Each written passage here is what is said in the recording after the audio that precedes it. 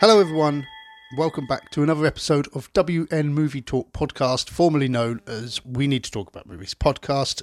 I should probably stop saying that now. I think we've done more episodes of WN than we have We Need. But regardless, I'm Trev, and back with another episode today. It's a different kind of episode. You can tell by the title of the podcast. There's no point surprising you or building up the intrigue, because you know what it is. It's Indiana Jones and the Dial of Destiny. Now, I don't often review brand new films because, I feel that the internet, when a new film comes out, the hype is so big that every YouTuber and podcaster, film reviewer, the internet's saturated with it. And, in the past, I think I leave the current films for every other podcaster and I just look at the classics. But with Indiana Jones and the Dial of Destiny, I'm doing this really because I almost didn't watch this because I'd heard such poor things about it. And it's flopped at the box office. I mean, Indy's getting past it. It's another franchise film that's being dragged out longer than it needs to be. And there was a lot of things putting me off. And I listened to one or two podcasts that I follow where they really tore the film apart. They didn't have a very good time and it almost put me off. But then last night, Sunday night, and I was sort of at a loose end, and I thought, do you know what? I'm going to go and watch it before it comes off of our local cinema. I will go and watch it. And it made me think the whole way through. I was reflecting on Indiana Jones in the past and the current state of films. And I thought, do you know what? I am going to do a little podcast about this. So that's where I am. That's why I'm here today doing a podcast for Indiana Jones and the Dial of Destiny. So it's a 2023 film directed by James Mangold and written by Jez Butterworth, John Henry Butterworth, David Coep and James Mangold. So obviously Spielberg and Lucas both bowed out of this one, which, that was another thing that sort of puts you off the idea of revisiting this. If Spielberg and Lucas didn't want anything to do with it, then we're probably best avoiding it. It was really more of a passion project for Harrison Ford. He wanted to get back in the fedora. I said it. Everyone says it. And now I've said it too. Back in the fedora. He wanted to get back in the fedora. Said it again. One last time to sort of wrap up the Indiana Jones story. And probably a bit of an ego thing for him as well, isn't it? Probably, it cemented his career. This character cemented his career. Harrison Ford became a household name off of the back of this, and obviously Star Wars. And he almost wasn't Indiana Jones. Back when it was originally cast, it was going to be Tom Selleck. I don't know if you knew that. That's a little fact. I love these little tidbits of trivia. So, it was going to be Tom Selleck, but he couldn't get out of his contract for Magnum PI. So they gave it to Harrison Ford. Spielberg wanted Harrison Ford. George Lucas was not convinced. But I've covered all this in the past. Only last week, I shared my original reviews from an old YouTube channel I had. I shared them to my new YouTube channel. That's it. WN Movie Talk podcast over on YouTube. Please go over and have a look. I'm taking the time to edit a lot of our podcasts down to sort of like 20, 25 minute videos with images, lovely images of the film to accompany them. So I would like you to have a look over there if you haven't already. Please look over, subscribe. At the moment, there's a few films on there. I've done a couple with my brother Robin, Dirty Rotten Scoundrels, Clue, couple with Nath. We've done With Nail and I. Uncut Gems is on there. Supergirl and Midsummer has just gone up. But anyway, I shared all in one the original 3 reviews of the Indiana Jones film from a series I was doing all actually about Spielberg. So it's more sort of looking at the Indiana Jones films as part of Spielberg's career, but reviewing them at the same time. I didn't review Indiana Jones and the Crystal Skull, but let's have a talk about this because I hadn't watched Indiana Jones and the Crystal Skull since it was released. When it first came out, I think I remember hearing rubbish reviews of it. I didn't even go to watch it at the cinema. I waited for it to come out on DVD and I watched it and I was not too impressed at the time. I absolutely thought it was awful. I think a lot of it was because of the CGI that they used. and it took it into sort of more far-fetched realms. Well, I watched it the other night. My son wanted to watch it. We sort of had a family film night. We watched Indiana Jones and Kingdom of the Crystal Skulls. Now, I remember when this came out, I thought Indiana Jones was old then, and that's like nearly 15 years ago now, I think, when it came out. It might even be more than 15 years ago. Yeah, that was 2008, so pretty much 15 years ago. Now, Indiana Jones and the Crystal Skull, the Kingdom of the Crystal Skulls, had a great cast in there. You had Harrison Ford and Karen Allen reviving their roles from the past. Obviously, Denholm Elliott, who played Marcus, had passed away at that point. I'm not sure if Sean Connery had passed away, but he certainly didn't return for the film, so they said that he'd passed away in the movie. But yeah, Harrison Ford and Karen Allen return, both of who looking a lot older. Obviously, a lot of time had passed. Nearly 20 years had passed since The Last Crusade. Now, The Crystal Skulls was, on revisiting it, I actually enjoyed it a lot more this time round than I can remember enjoying it. And I think I was going into it thinking it was going to be so awful. I actually came out thinking it was all right. The beginning half was a lot better than the second half. Cate Blanchett was in there. John Hurt. You had Jim Broadbent taking over the character of Denholm Elliott. Cate Blanchett was the sort of the Ukrainian villain of the piece. But like I said, a lot of this film, the CG was a bit to be desired. It hasn't dated well. Still now it hasn't dated well. And Shia LaBeouf arrives and he turns out to be the son of Indiana Jones and Karen Allen. And I'm pretty sure that at the time, Shia LaBeouf was quite a big deal. He was in nearly everything at this point. This is before he'd sort of shat his career down the pan. And I'm pretty sure that George Lucas and Spielberg thought if Crystal Skulls was a success, the baton would probably be passed on to Shia LaBeouf. But when the film got absolutely panned by critics, it was dropped like a hot turd, or a hot potato. So, yeah, the film, I didn't mind the alien bit at the end. I know a lot of people think it's ridiculous. But Indiana Jones was devised by Lucas originally as a supernatural archaeologist, sort of like a James Bond adventure where he goes globe-trotting around the world in search of these relics, and they've all got magical, mystical powers. So the Crystal Skull being with aliens, I don't mind that big sort of far-fetched, fantastic ending. It's all part of it for me. When they open the Ark of the Covenant and sort of all those spirits come out and destroy everything, that's far-fetched, but no one minds that. The Temple of Doom with all the voodoo and the black magic's all a bit ridiculous. The minecart chase, nothing is really realistic, is it? And then The Last Crusade, they meet the old knight who's just been sat there for millennium waiting for someone to turn up and choose the right cup. And then obviously with that water, he uses the cup of Christ to sort of bring his father back from the dead. The penitent man will pass. The penitent man will pass. So sort of having aliens at the end of it wasn't out of place for me. I didn't think that was too bad. But what I did think was bad, as I said, some of the CG in there, the overuse of CG.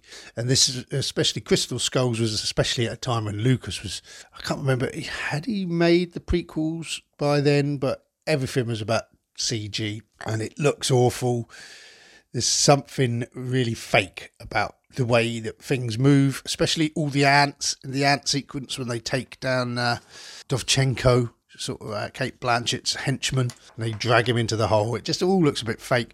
But even some of the other scenes, right, when the camp scene when they find John Hurt and then they go and escape, and then Indy gets in that quicksand, that sinking sand, and Shia LaBeouf's throwing him a snake to pull him out. It's all a bit tongue-in-cheek, but it all looks incredibly fake. You could tell that is in a studio setting. There's nothing realistic about that scene. So there's lots of things like that about the Crystal Skulls that sort of let me down on this revisit. But I didn't actually mind the story. I didn't mind some of the jokes. Karen Allen, even though, she was probably in her 60s at the time, I suppose, late 50s, 60s. She still had that. She's just got the most beautiful smile. She's my favourite out of all the women in the Indiana Jones films. She's my favourite. And she's the one that they keep going back to again. So at the end of Indiana Jones and the Crystal Skull, he marries Marion, and Shia LaBeouf is his son, and all live happily ever after until the film flopped, as I said. Never went anywhere else. Until now, Indy V. So let me get into it. The opening scene with Indy de-aged, and he's been captured by the Nazis. And it's set back, sort of back in time, back in the heyday of Indiana Jones. So they've used this de-aging process to make Indiana Jones look younger. I must say, I thought the de-aging process is still a little shimmer of sort of fake AI, CG, to it. But I thought it was a lot more impressive than The Irishman. Scorsese's The Irishman. I didn't think the de-aging process looked very good in that at all. Even though they were de-aged, Joe Pesci still looked ancient in that movie. I don't know if you've seen it. Whereas this was all right. Harrison Ford, he looked good. I don't know if he was actually doing the acting or they'd put someone else's acting, because you didn't pick up on the fact that he was an old man doing all these action scenes, except for the fact that he's got his old man gravelly voice, which didn't seem to match the face. That he's been captured with Toby Jones trying to retrieve a relic from the Nazis, and the Nazis have got this train and it's full of all stolen relics and antiquities, works of art throughout history. Hitler's trying to collect them all. As we know, we've seen him do this sort of thing in the past in the Indiana Jones films. Mr. Bronson turns up as Hitler, doesn't he, in Indiana Jones and the Last Crusade? Mr. Bronson from Grange Hill. But Indy's captured. Toby Jones is captured. Toby Jones, if you can't picture who he is, he's a great actor. He's in loads of things. Most famous to me for being in The Detectorists, the BBC sitcom written by Gareth from The Office, Mackenzie Crook. It's one of my favourite little sitcoms. It's so sort of down to earth, so peaceful and tranquil. I really enjoyed it. But in this, Toby Jones, he plays a little English professor. He's not really into the action. He's got a dicky knee, but he gets captured when they capture Indiana Jones, and then a rescue mission ensues, and they're on this train. It's a great sequence. Again, at this point, I don't know whether I'm going to enjoy the film or not. I'm sat there watching it. Some of the CG, again, looks a bit dodgy. A wide-angle shot of Indiana Jones hopping across the top of the train looks really cartoony. Doesn't move realistically, and I'm thinking, is this going to be like this all the way? This is awful. But actually a really gripping action sequence, really good fun, and you soon forget that Harrison Ford is de-aged. You're soon watching it and you're in the story. Also on this train is Mads Mikkelsen, who plays the villain of the piece, and at this point he's sort of working under the Nazis. Now, I'm not going to talk you through the story too much. I will probably spoil it, but I'll save the spoiling for the end, okay? But Mads Mikkelsen is the villain of the piece. Jürgen Voller, German scientist and astrophysicist. When we catch up with the times when Indiana Jones is an old man, obviously in the Crystal Skull, it goes into the 50s, and with the nuclear testing, now we're 15 years ahead again. It's set in 1969, the year of the moon landing, the day of the moon landing, actually. And Mads Mikkelsen, as the professor, the astrophysicist, and former Nazi, he's sort of changed his persona, and he's in America, and he's helped to create the rockets that get them into space. So he's a bit of a hero, and he's working with the CIA to try and find the Dial of Destiny, or Archimedes' Antikythera mechanism. So Archimedes' dial. So it's a machine he's devised that Mads Mikkelsen and Toby Jones certainly believe that is capable of time travel. A lot of the reviews I heard sort of said that this film is dull and Indy doesn't do anything, and the music is, even though it's John Williams, it's not the same. I didn't find any of this going into it. Whether it was because I went in with the lowest expectations I actually thought it was a really great film. I thought the characters was good. Phoebe Waller-Bridge, obviously, she's too young to be a love interest for Indiana Jones, and they don't need a love interest. The Marion story is still there. They've obviously had to sort of update it because at the end of the last film it was a happy ending. He had a wife, he had a son. Things have had to move on. Shia LaBeouf has no part in this, so they've had to get him out of the story. You see photos of Karen Allen throughout the film. Indy's still got a soft spot for her, but they have parted their ways. And he's just this old professor living in this rundown apartment in this built-up area, complaining to his neighbours about the music, keeping the music down. He's old, he's grumpy. And it's interesting to see him at this age because, people do get old. Adventurers even get old. We've seen the Young Indiana Jones series. Not that I've ever watched any of those. Maybe I should dig them out at some point. And then we got, now it's good to see him all those many years later as an older man. So Phoebe Waller-Bridge, she's famous for her one-man show and spin-off TV series Fleabag, which I've never seen, I'm afraid. I don't watch a lot of telly, to be honest. So I didn't know what to make of her in this at first. I was like, is she going to be any good? Is she going to be annoying? I actually thought her character was really good. She wasn't just a straight-cut sort of female needs rescuing character. She's got her own motives. They completely conflict with Indiana Jones's motives, but they got this connection because she is the son. Oh, no, she isn't. She's the daughter of Toby Jones's character, Basil Shaw. She's called Helena Shaw. She is a big, vibrant character. And her little sidekick, sort of like a nod, I guess, to Short Round from the Temple of Doom. Ethan Isidore plays Teddy. He's her little sidekick. He's a bit of a pickpocket, bit of a thief. But then they're sort of working together to try and they're basically selling artifacts. So he's quite good in that role. He's not as annoying as Short Round. I think a lot of people will think that I'm being blasphemous when I say that, but I really didn't. To me, Temple of Doom is one of my least favourite Indiana Jones films. It's so annoying. It's quite dark. It's dull. There's a big dull section. There's some good set pieces in it, but Short Round becomes annoying. Willie is annoying, screaming her head off. This film, to me, I didn't think was half as annoying or dull. I really, really enjoyed it. And I do urge you all to get up, get out, go and have a watch of it. See what you think. It's a shame that it has flopped. It's a shame for Harrison Ford because, like I say, he wanted everyone to see this film. This is the sort of film that you should watch at a cinema. It should be a big family event, and I think people were so put off by it, and people are so put off by all the remakes and the reboots. I know I certainly am. Sequels. It's just ongoing. It's endless.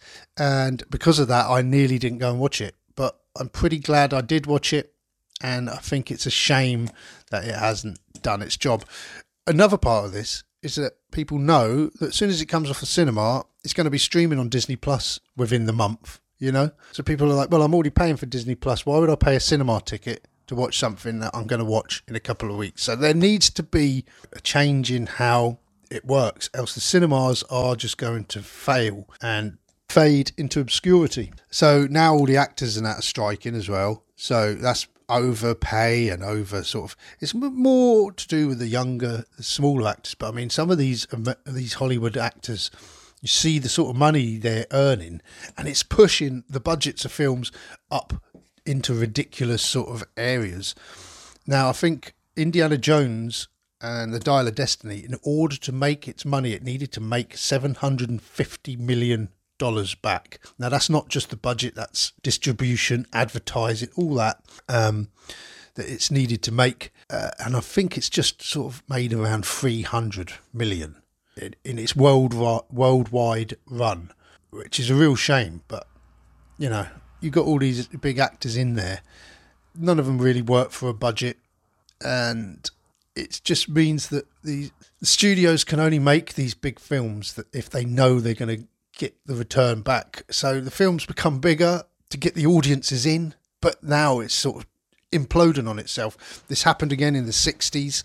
The likes of You know, the big films, big event films of the 60s, people just got bored of them. And I think the same is happening now. We're seeing all these films flopping, left, right and centre.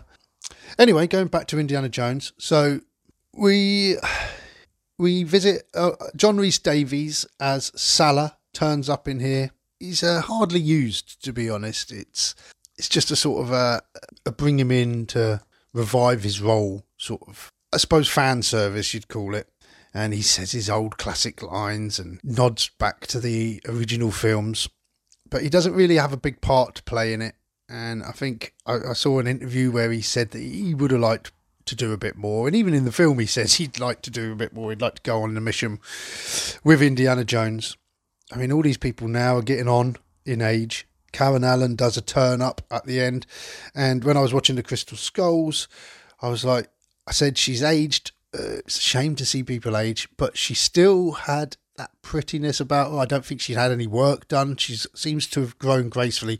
She still has this most amazing smile. When she comes back in at the end of this film, it really is like, oh my God, she's like, she's aged another 15 years. She's elderly now. It makes you think, oh my God, you know, it made me question how old we're all getting, how quick time leaps on. It doesn't seem like yesterday that I watched Indiana Jones and the Crystal Skulls. It was 2 days ago. But you know what I mean. So, but it was good to see her back. Antonio Banderas turns up as well. Now, he's another character who I felt was underused. You meet him, his character's not really developed all that. He's an old friend of Indy's, we get to know. I mean, he looks old now. He looks, you know, he used to be like this suave, sort of handsome, sexy looking guy. And now he seems to always play these old scruffy pirates. You know, think of SpongeBob SquarePants. Think of him in that very similar sort of character in this. He's good in it. He certainly was. I did enjoy him in it. Mads Mikkelsen, as I said, he steals the show. Every scene he's in, he's just really great. A great villain. He's got that sort of James Bond villain. You know, he was in Casino Royale as a Bond villain. He's got that sort of, that great cinematic villain appeal to him. And, you know, the Indiana Jones series was based on the James Bond series. Spielberg wanted to make a Bond film. Lucas sort of said, well, I've got this. Indiana Smith at the time, he was called, Archaeologist Adventure series. So it is based on that, like I say, globe-trotting and things. It's all larger than life. I actually really enjoyed the henchman of Mads Mikkelsen as well.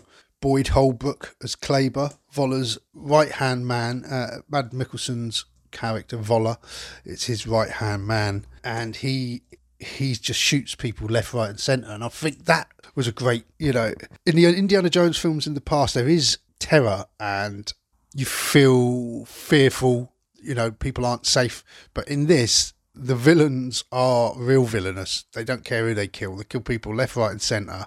And it makes it really, it sort of cranks up the tension quite a lot. And then the other guy, Hawk, Olivia Richter's. Now, this bloke, he almost looked like a CGI character. He was absolutely huge. In these films, you always get the heavy set sort of henchman, like in the old James Bond films as well. You get that big henchman that everyone's scared of, and in this one, it's him, and he is huge.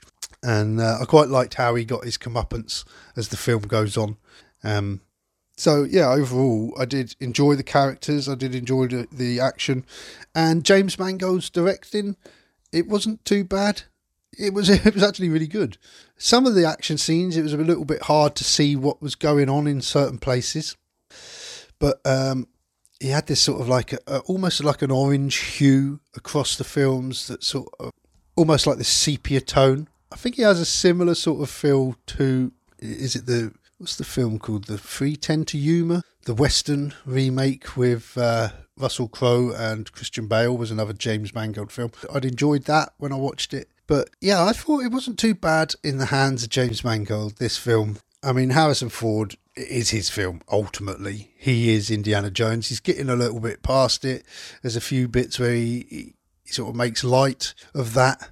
But you never once didn't believe that he was sort of good on these adventures. There's a good little scene where him and Helena and Teddy are trying to escape Moroccan mobsters, and there's like this big tuk-tuk chase. That was good fun. There were some really good set pieces in it. But now I'm gonna get into the spoiler territory. So if you don't want to hear any more, you don't want to be spoiled, you do fancy watching it, get out and watch it before it stops playing at the cinema. Take your family, make it a family event. So the Dial of Destiny, as I've mentioned, it hints at time travel, and Mads Mikkelsen wants to go back into the time, and he wants to replace Hitler, basically, because Hitler lost the war, and Mads Mikkelsen is a Nazi, and all the way through it, Indiana Jones keeps referring to him as a Nazi, and everyone else sort of just thinks, you get the idea that people just think Harrison Ford's this sort of this old man who just got these strange concepts, can't let go of the past sort of thing. And Mads Mikkelsen is changed. He's not that man, he was just working under the regime, doing what he had to do to survive. Whereas Harrison Ford always knows that he's a Nazi.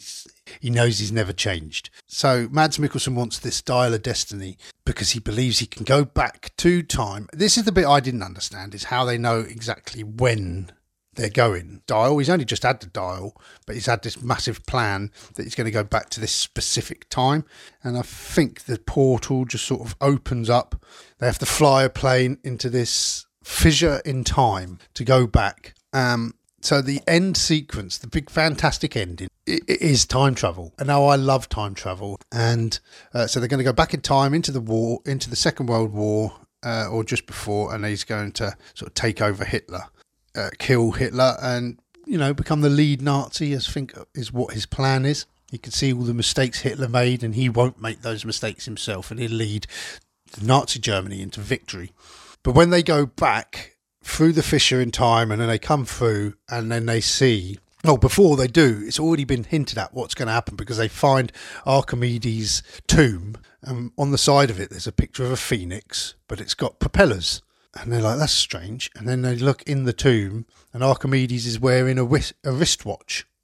So when they go back into time, they don't go back into Nazi Germany. They go back to, rather than 1939, they arrive at the Siege of Syracuse, BC. And it's the Romans, all the old Roman ships invading this island, bombing it from afar. It looks great, and Indiana Jones, obviously, it's like, as a historian, he's there looking back at history. I think it's great little ending for this series. He's actually witnessed, what he's been sort of chasing, looking for evidence all this time. And then Archimedes, he comes to the wreckage of these planes. They think they're dragons, but he knows they've come through time, and he comes and he finds Mads Mikkelsen's wristwatch, and it's just a great little ending. I loved it. I love time travel anyway. I thought it was, it is far-fetched, but it was good fun. Overall, I think Indiana Jones and the Dial of Destiny it's a shame it's been underrated. I really wish I'd gone to see it sooner, but I also wish that, like I say, it is released in amongst a lot of this sort of rebooting and remaking, and some work and some don't. I know Top Gun last year done really well. The Creed films, really, they're just sequels to Rocky. They're doing really well, none of which I've seen. I never want to revisit these old films. I always think the thing about nostalgia is we look back fondly at these films, and when we try to recreate them, they never really work. The new Ghostbusters films have not worked for me, even though the last one I think was successful. A lot of fans really liked it because it does exactly what the first ones do. That to me isn't original. It's just remaking the first films. I don't get it. But yeah, overall, I did enjoy Indiana Jones and the Dial of Destiny. So there you go. That's my 10 pence worth. So if you want to watch it, watch it. Don't be afraid of what the critics and the box office figures are saying. It is worth having a look just to see the end of the series. It is a shame that Lucas and that didn't get involved in it, but to be honest, Lucas's writing has been horrendous. Those prequel trilogy Star Wars are my least favourite in the series. Some of his work is ridiculous. A lot of people said that the Dial of Destiny misses the Spielberg magic. With the Spielberg magic, sometimes it's too it's too, I don't know, too sentimental. I don't know. There's something, when I watched the Crystal Skulls, some of it was really good. There's some really great sequences. Some of it is a bit cheesy and a bit awful. I certainly didn't like Ray Whitstone in the Crystal Skull. He was awful all the way through it. Jonesy! I'm a good guy. I'm a bad guy. I'm a good guy again. I'm a bad guy again. It just, oh God, enough of him. John Hurt's character was like strung out with the fairies, and it was all a bit ridiculous and a bit too, it was going too much for the comedy. Whereas this one here, there was enough laughs in it to sort of make it feel like an Indiana Jones film, but it was serious as well. Some good action set pieces. As I said, the characters were good. They wasn't all straight cut. We're the good guys, you're the bad guys. There was conflict within the good guys as well, and conflict within the bad guys. Yeah, it really worked really well. And I'd actually, right, I'm going out on a limb here. I'm going to rank the films. Raiders of the Lost Ark, just classic. It set the character in motion. It's a faultless film from beginning to end. Raiders of the Lost Ark, the number one Indiana Jones film for me. Next, I would say The Last Crusade. Just bearing in mind I haven't watched it for a long time, but I quite liked the father and son sort of storyline. The action was quick paced again. You sort of leapt from set piece to set piece. There was an interesting sort of love triangle with the villains. Again, the villains were the Nazis, so we knew, we know who they are.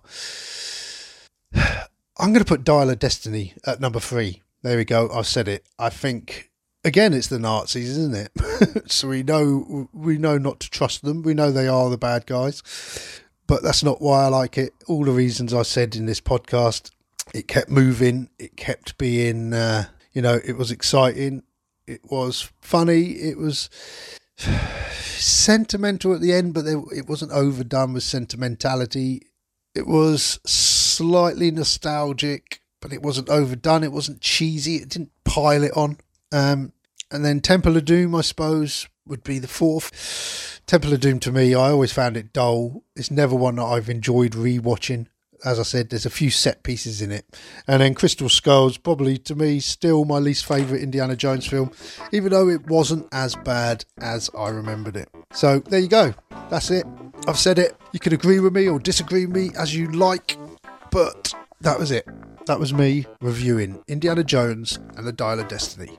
Thanks ever so much for listening. If you have enjoyed this, please do subscribe to our podcast on whatever podcast platform you're listening. Please give us a rating. That would be great. Try and help us to get out there. Maybe you can share the odd episode here and there. Also, as I said, we're over on YouTube. Search WN Movie Talk Podcast, where I will be editing my pictorial podcasts as we go. I'm going to try and do some other videos as well on there to keep the channel moving. So yeah, please check that out. Or if you want to contact us at all with your own opinions of our reviews, if you agree with us or disagree with us, or if you have any recommendations, or you want us to focus on a topic or anything, then email us at wnmovietalk@gmail.com. That's wnmovietalk@gmail.com. Anyway, enough's enough. I'll leave you all. Enjoy your week, and I'll see you all again soon. Cheers.